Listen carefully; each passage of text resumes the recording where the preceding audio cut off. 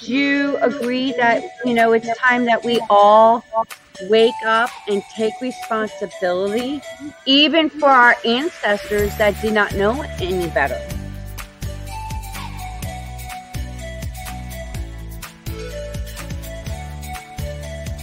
Been waiting patiently to have this kind of conversation.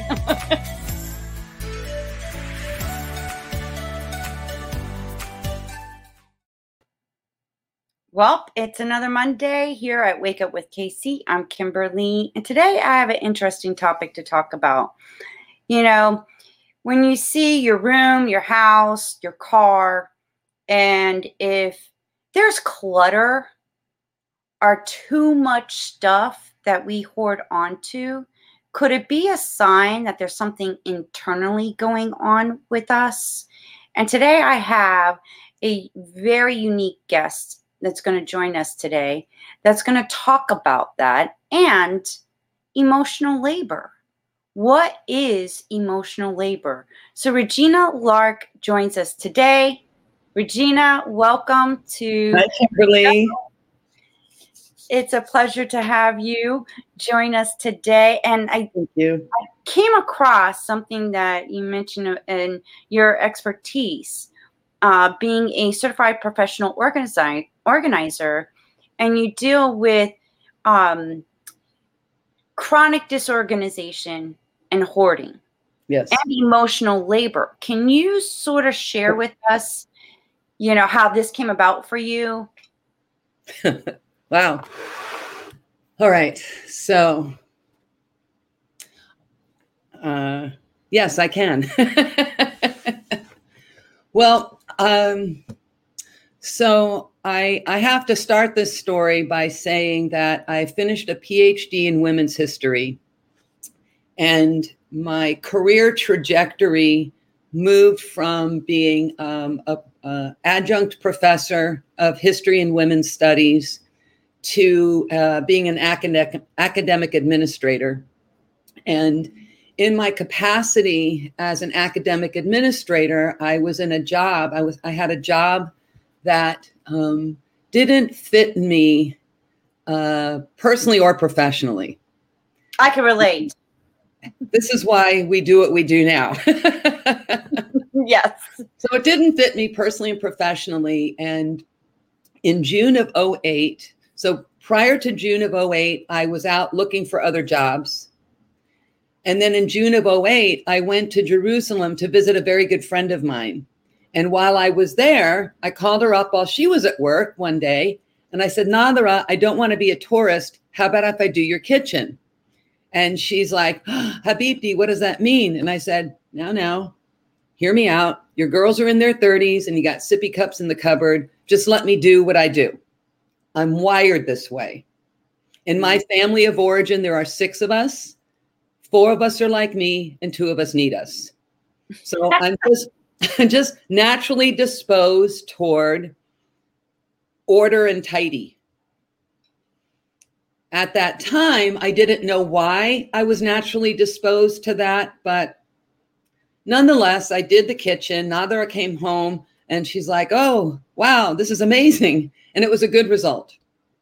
And then I get back to my job and I learned a week later that my unit was being dismantled and my position eliminated.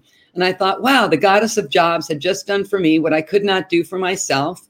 I was immensely grateful. And 2 months into this layoff, I hadn't found a job because now we're in July of 2008 and the recession has started. So I wasn't finding work and I was about to turn 50 and I'd never not worked. I mean, I had a job since I was 14 years old. So I told my roommate at the time, I said, look, I'm going to organize until something better comes along. And we looked up organizers in the zip code that we were living in. And the first person to come up was a woman named Catherine Macy. And Catherine has a PhD in mechanical engineering. And I'm like, wow, organizers are smart people. Okay. Catherine knew my roommate, called her up, Regina, my roomie, blah, blah. We walked to Catherine's for dinner. I came up with the name of my company on that walk. It's a clear path. And Catherine told me everything I wanted to know about the world of professional organizing. I was clueless. Catherine did two things for me. She brought me to the chapter meeting for the LA chapter for the National Association of Organizing and Productivity Professionals. And then she hired me as an assistant for a job. And on this job, I was assigned to the boys' bathroom in Brentwood, California. And it was a big stinky mess. And the defining feature of this bathroom were dozens of the kids' sports buttons. They're 3 inches in diameter, and they're buttons that you put on your shirt, and the kids are in their uniforms and they've got bats and balls, dozens of these buttons. I'm like, who needs all these buttons? But apparently this family did. And so I went into the garage and I found some rope and I braided the rope and I draped one rope around one mirror and another around the other mirror. And I decided boy A was going to have this sinking mirror and boy B. And the mother came in at the end of the day and she goes, oh my gosh. She looked at the mirrors and she said, you made art out of the buttons. I stuck the buttons in. And in that moment, I realized that the life of a professional organizers are needed womb to tomb. We will set up a nursery for a new family, and we will dismantle the estate when the adults have passed. Fast forward into my first year as an organizer, and I'm working with folks that I find very curious. So one example is talking to a woman who she had a lot of paper clutter. And we talked about it. We dealt with this pile of paper. And then we made an appointment for me to return a week later. And I said, Carol, when I return, before I come back, why don't you work on this pile? I showed you how to do it. Work on this pile. And I returned the following week. And not only had she not worked on that pile, but there were other piles. And there was just kind of more stuff around. And rather than judging or labeling her, I became very curious about that. I just, because I would have dealt with the paper. Mm-hmm. And we talked about her relationship with the paper, and I learned that she really had a hard time with what I call the twin evils of procrastination and prioritization. She was just having a hard time with that. And her place was really cluttered. Well, another person that I met was asking me permission to let go of an item that had been her mother's. Her mother had passed a number of years ago. And she was asking me permission to let something go. Can I let go of this? It was like an eyeglasses, reading glasses in a case. And I thought, wow, she's only known me 20 minutes and she's asking permission from me, a complete stranger. And I found that very curious. And so, long way to answer your question, I found what's called the Institute for Challenging Disorganization, ICD. And ICD is where mental health professionals meet professional organizers. So there's all kinds of amazing training and coursework and curriculum happening, because I recognize that not everybody is wired like me. So I was able to do Natara's Kitchen because, as I've come to learn, my brain is wired in such a way that the part of the brain that allows us to be on task, on time, emotionally managed, to have the ability to sequence, plan, prioritize, all of these brain functions come from the part of the brain that we call the executive functions. And the executive functions is time management, emotional management, planning, processing, prioritizing. The executive function of our brain, Kimberly, got us on this call at the time. I was here when you told me to be here, mm-hmm. because I have a good relationship with time. So at the bottom of the hour, I knew I had 15 more minutes And because I have a good internal clock, I could pretty much gauge what 15 minutes looks like. So I'm embarking on this whole program of study, and I'm looking at this concept of chronic disorganization. And chronic disorganization can be described. I have kind of a. I tend to speak in curse words. Hey, this Okay. is an open. You can speak whatever you want. I tend to not apologize either. So I've come to understand that chronically disorganized people are folks that were born with a brain type where they never felt like they could get their shit together. They were the kid that was sent into the bedroom to clean it up, and they were in there going la la la la la, or I don't know what to do, or work starting on one part of the room and then getting distracted and going to the next. And so people with ADHD, people with anxiety, depression, people with bipolar disorder, people who are getting chemotherapy, folks who are in major life transition, marriage, death, birth, divorce, severe medical diagnosis of themselves or a loved one. All of these parts of life, when life happens, it's going to impact the executive function part of our brain. And even me, my EF, my executive function, I'm usually firing on all pistons. I also don't have many distractions. I live alone. I don't even have a goldfish, right? I don't have children. My parents are in great shape, so I'm not caregiving parents.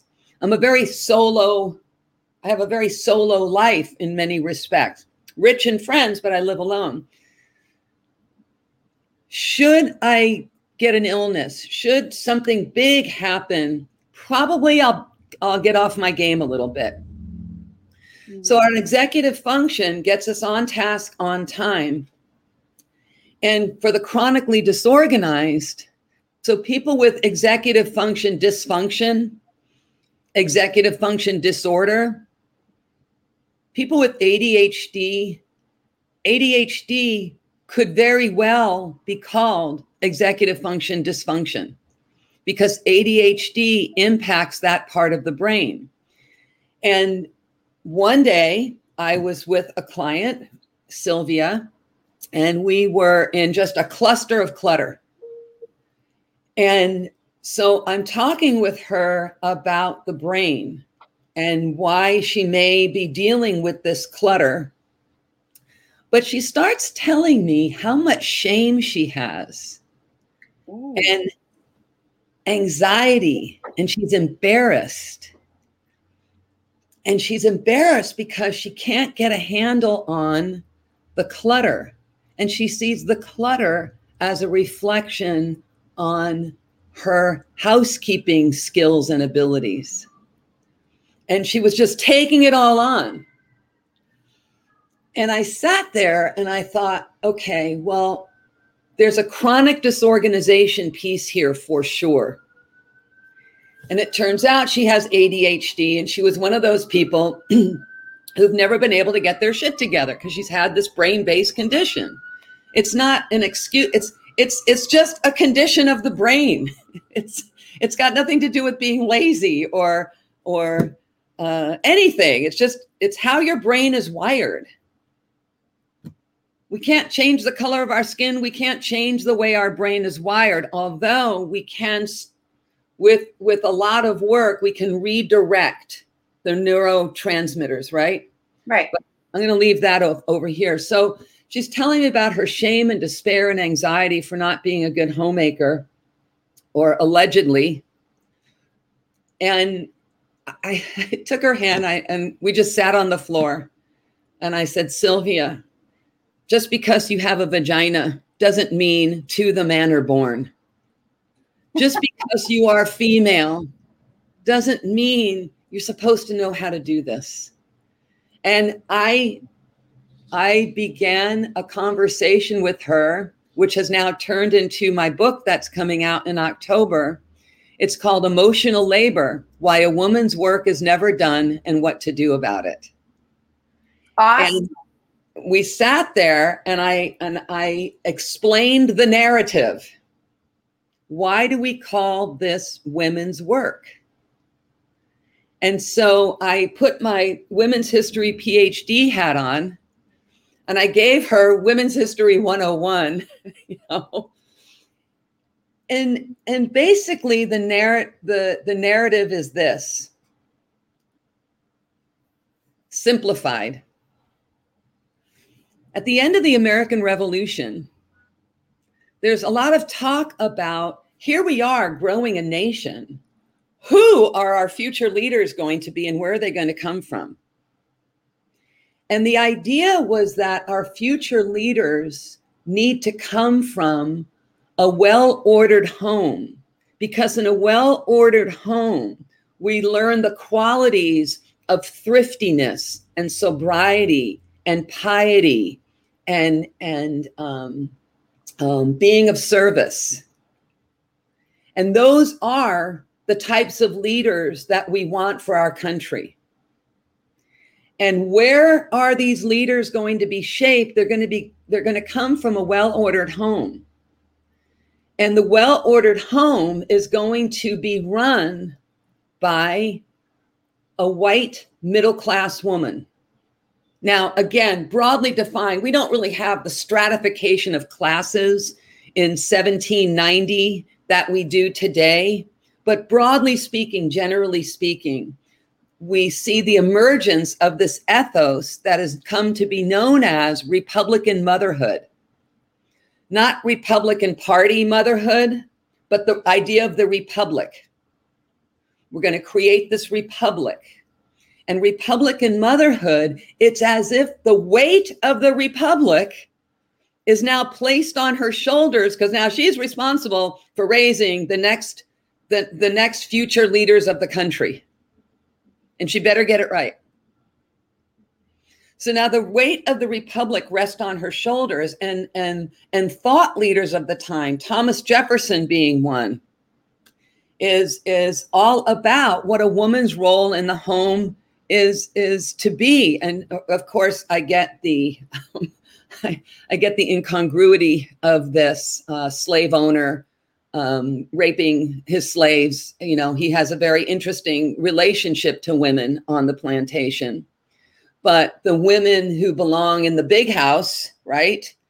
It's their responsibility to raise the future citizens. So he's really, the remarks of these future leaders are really directed toward the women in their social sphere. So now we have this, the weight of the republic is on the shoulders of American white women. And over that next century, we see the development of this ideal becoming stronger and stronger and stronger. Women's magazines are hugely popular after the American Revolution and through the 19th and 20th century. Women's magazines hugely popular. We don't even realize the extent in our contemporary culture how significant they were. And women's magazines were designed to keep women oriented to their role as wife and mother. And the role of wife and mother becomes known as a woman's work is never done. This is a labor of love. And they're imbued with this idea we call the cult of domesticity, piety, purity, domestic submissive. And these were to inculcate you into the role of the ideal woman. World War I emerges, 1918. The U.S. gets involved in the end of 1917. And a couple of things happen. One, men leave the workplace in droves in order to be part of the war effort. And white, educated, middle-class women, working in middle-class women, enter the paid workspace. And they're brilliant at it. But an interesting thing transpires when men were the secretaries and the typewriters and the admin support prior to World War I. The relationship in the workplace was between a father-son. It sort of resembled father-son. Come on, I'll show you how I made it to the top. Mm-hmm. When men leave the paid workforce and women enter the paid workforce, that white collar relationship changes so that women now start wearing a pink collar. And the pink collar is in some ways representative of their role as wife and mother, because they are seen as, now they're going to be making the coffee. Now they're going to be buying gifts for the office or for the boss's wife. They're going to start performing the duties that I will call emotional labor in the paid workforce. War ends, women are asked to leave or forced to leave. Women's magazines are returning to this idea of spending the entire day cleaning and cooking and prepping and preparing for your family. World War II comes along. Women's magazines change yet again. You don't have to spend all day cooking. You can prepare your meals in 5 minutes. Your kids are going to be fine. We are going to go out into the paid workforce for the duration for war. World War II ends. And so many women loved being in the paid workforce. They became riveters. They were translators and transcribers, and they were making planes, and they were building, amazing things. They're making parachutes. And so many of them loved the work. As one woman in a film that I used to show in class, she goes, I had all the credentials and certifications to be a welder, and they weren't hiring women welders. And she said, I always wanted to make a beautiful wrought iron gate. Was that too much to ask? Because now you have to leave the paid workforce. And so women's magazines change yet again. No longer is it okay to make a meal in 5 minutes. Here's the recipe for all day. So culturally and socially, women are told the role that they're going to play with each generation. But the thing that didn't change ever was the fact that her role in the home is what keeps the home together. We never hear this sentence, a man's work is never done. We never hear that sentence. And so while I'm on the floor talking to Sylvia about her shame and despair and upset, I'm looking at somebody with executive function dysfunction, right? She was diagnosed with ADHD. And she's also living with the fact that as a person with ADHD, she can't possibly do it all. No, actually, no one can do it all. Mm. But she's looking at her role as wife and mother as something that she's failing at because she's not able to fulfill this role and how she was raised. So all of that brought me to start a deep dive into research on this concept of emotional labor. And emotional labor was first coined by a sociologist named Arlie Hochschild. And she had a book in the 1980s called The Managed Heart. And The Managed Heart described flight attendants and food servers and the ways in which flight attendants and food servers have to always put their best foot forward and service with a smile, and the customer's always right. And they're not necessarily getting paid for this by their employer. They're getting paid for that by tips. Right. Okay. So it's unwaged work. The work of kindness, and don't get me wrong, we need this work. We need the emotional labor. It's how we stay in touch with people. It's sending cards. It's having birthday parties. I mean, the tasks surrounding emotional labor, remembering to get the cake and the candles and the card, remembering to invite people. I mean, it's not just we're going to have a birthday party. There are multiple tasks involved. And the work is largely unwaged, invisible, unnoticed, unrecognized, unacknowledged, and yet, and undervalued. And yet, it's super valuable. It's super important. We've got to have emotional labor for our humanity. But is it women's role, really? Because what I've come to understand is that in order to do good emotional labor, in order to be on task, on time, in order to make sure that the cake is picked up from the bakery or it's ready for the party, you need to have a functioning executive function. Right. You need to have that. You do not need a vagina. Right? You don't. The only body part that we need for emotional labor is the cranium. Mm-hmm. So it would be safe to say then, Regina, that it all stems from not only history, but it created a limited belief, a mental programming, and emotional energetic traumas from even way back then. And women did not really have a voice. Going back into 77, they weren't even they weren't even allowed to vote. Right. But again, you're up against how religion is being interpreted. You're up against perception. And so there's not even, I would imagine for a lot of women, a lot questioned it. Yeah. That's how we enter the first, second, and third wave of the women's movement.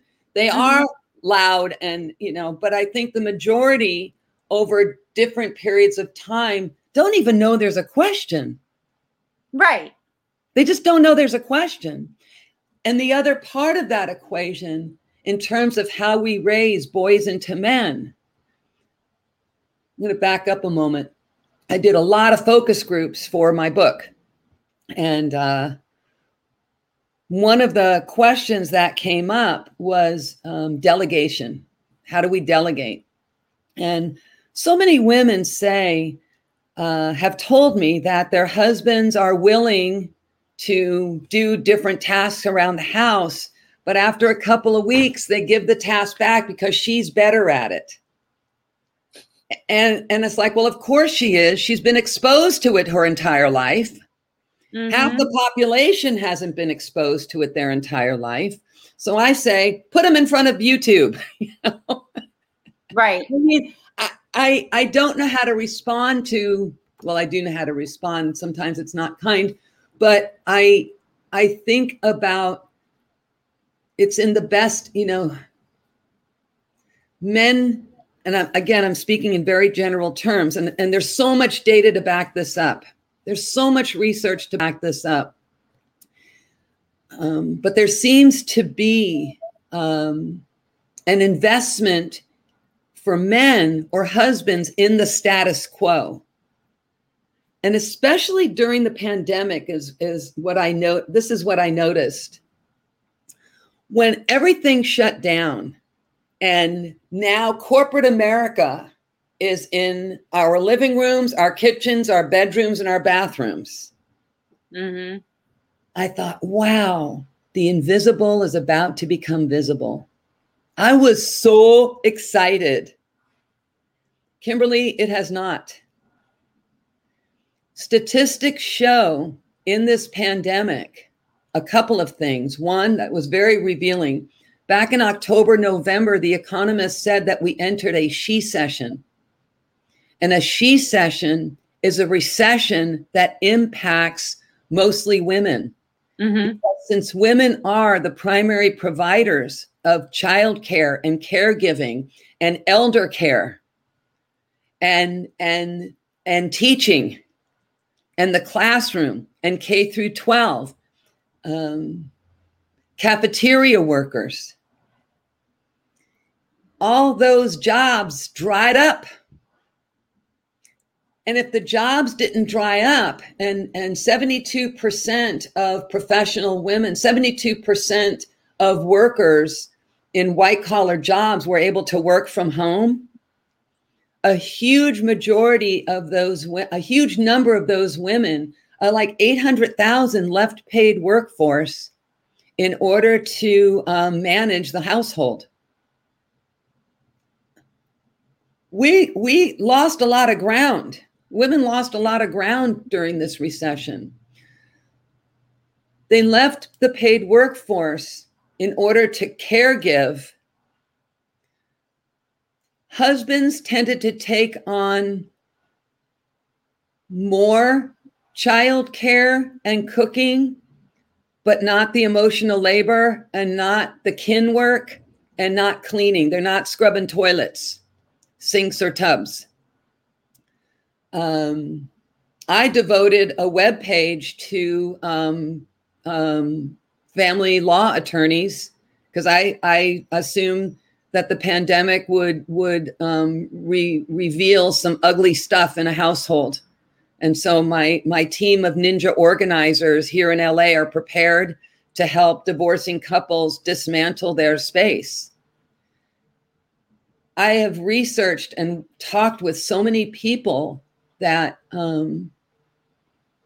have for years, if not decades, with the other adult in the household about picking up, loading the dishwasher, the activities of daily living. So when I think about all the women over the last 2 millennia with ADHD being raised, or executive function disorder being raised to inhabit, the ideal woman. Wow. My heart just breaks into over and over and over again when I think of the women who have just walked through their lives filled with so much despair and feeling that they never measured up.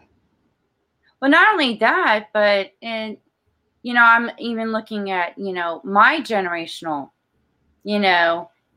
line and the patterns and the programmings. It was the woman was like barefoot and pregnant. And it comes from the religious background as well. The husband was the breadwinner. The woman stayed home, barefoot, pregnant, cleaning the house, making sure when the husband got home, there was a hot dinner. Right. And I was like, hold up a second. Something wrong with this picture. That was then. This is now. Now it takes 2 adults to work to provide a family. Sure. And even, when I was married, I'm divorced now, thank God. But it was like, the attitude of, oh, I'll take care of the outside. You take care of the inside. Yeah. And I'm like, why? We're both together. We're supposed to be partners. This is a unified work. It's not one does one and the other. It's we both help each other kind of thing. And so much of it, the division of labor in the household is rarely equitable, and it's often divided by perceptions of gender roles. Mm-hmm. One of the fascinating parts of my research was doing a focus group with gender non-binary folks, and we had lesbian couples, gay couples, and couples that identify as gender non-binary. And my big takeaway from that is that the household duties are often shared equitably, because when 2 men go into a living situation together, they have to talk about everything, about who's going to do what. They have to talk about it. And so straight women are always very amused and chagrined when they learn that gay men can fold clothes and load a dishwasher just fine. And it's got nothing to do with gender. Yeah. I find that fascinating. It is fascinating. It is. I'm like, wow. And it just lets me recognize like who's still stuck in the past. It's not the past. It's in the present, Kimberly. We can't say they're stuck in the past because we're living this today. We have couples in their 20s getting married, talking about their frustration with the division of labor. Mhm. So we have to move away from the past, from the mental programming and the emotional energetic traumas. They're living it continuously right. in the present day. But we can't say they're stuck in the past because they don't know this history. What they know is what they're living. Mm-hmm. And it may be part of the DNA, this historical emotional trauma, but most people don't know the etiology of it. Right. The subconscious, how they're operating in the subconscious level. Right. Now, with this, with the programs that you have and what you have available of how to, I guess, rewire, with the ADHD and, the disorganizing chronic, disorder and whatnot. What tools, or besides the book that you have coming out, what other resources can others get a hold of with for you, resources, tools, and whatnot? So if you're somebody who suspects you have ADHD, your kid was just diagnosed, probably it's genetic, and you should probably get tested.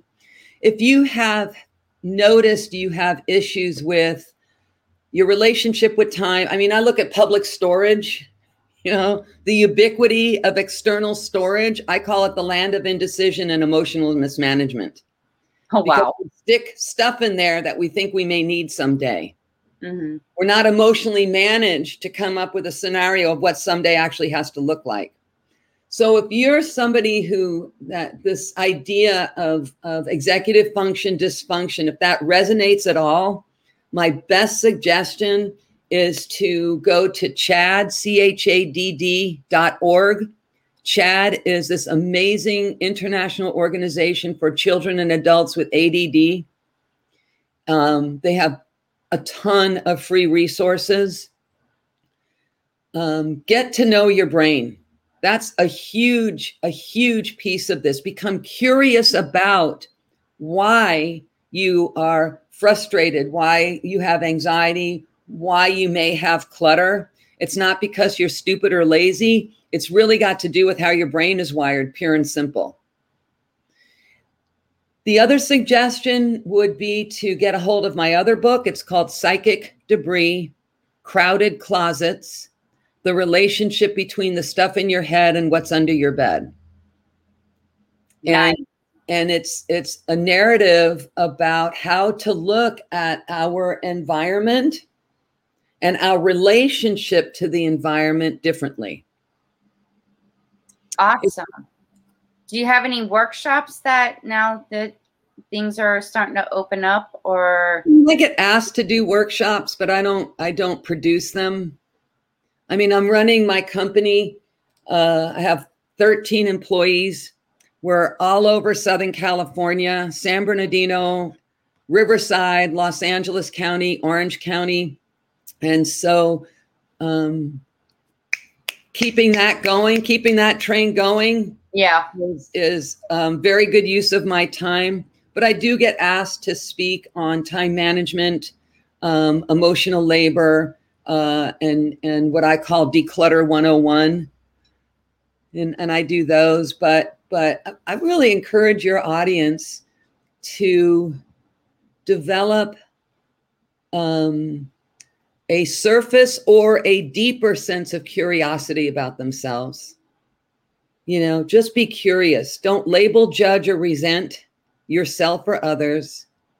Be curious about why you put this there when you wanted to put it there. Just like, oh, the phone was ringing. That's why. Be kind and gentle with yourself. Yeah. I think a lot of us, sort of beat ourselves up and we dwell on it. And then we dwell on it. Yes, yes, yes. And it's like, I am teaching my girls, it's like, okay, so this didn't work out. Doesn't mean you made a mistake. Right. Doesn't mean you failed. It just Right. didn't work. It's an experience. Yeah. It's an experience. That is it. What'd you learn from it? What worked? What didn't work? Well, if it didn't work, find and think of a new way. Good information. Yeah. So it's just, that's all we're observers in life. That's it. Yeah. Having an experience. Exactly. So I am so happy to have you on this show today. Thank you, Kimberly. Very Thanks for inviting me. And I look forward to your book coming out. Maybe I'll have you back on the show so we could talk more about the book, Lovely. what it's about, and how you're making a difference with this book. And thank you for the history. I love history. I love history. And women played a key role, and not a lot. I don't think a lot of people understand about, what women did behind the scenes. Right. And in front of the scenes. Mm-hmm. It's so funny. We keep hearing, we still have women firsts. Mm-hmm. We've been a nation for 150 years. We still have women firsts. Just mind-boggling. It is. And it gets me even more excited and more inspired. And that's why I started this podcast. It's time to speak up, speak the truth, remind people of history. There's certain parts that it's not talked about. There's history, there's science, there's spirituality. Everything comes in tangent together. And you're part of it. And thank you so much for taking the time for joining us today. I am so grateful. All right. Have a beautiful rest of the day. You too. Thank you. Wow. That was an enlightful, very inspirational interview with Regina. I hope it helped you get an understanding more about how you're wired internally in your mind. And reach out to her if you have any questions. I'm leaving all the information to contact her. Look forward to having more inspirational and enlightful interviews coming next Monday.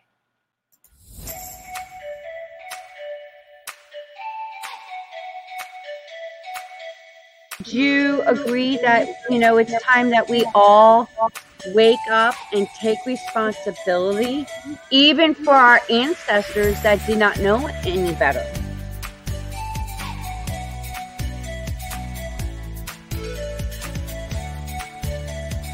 Been waiting patiently to have this kind of conversation.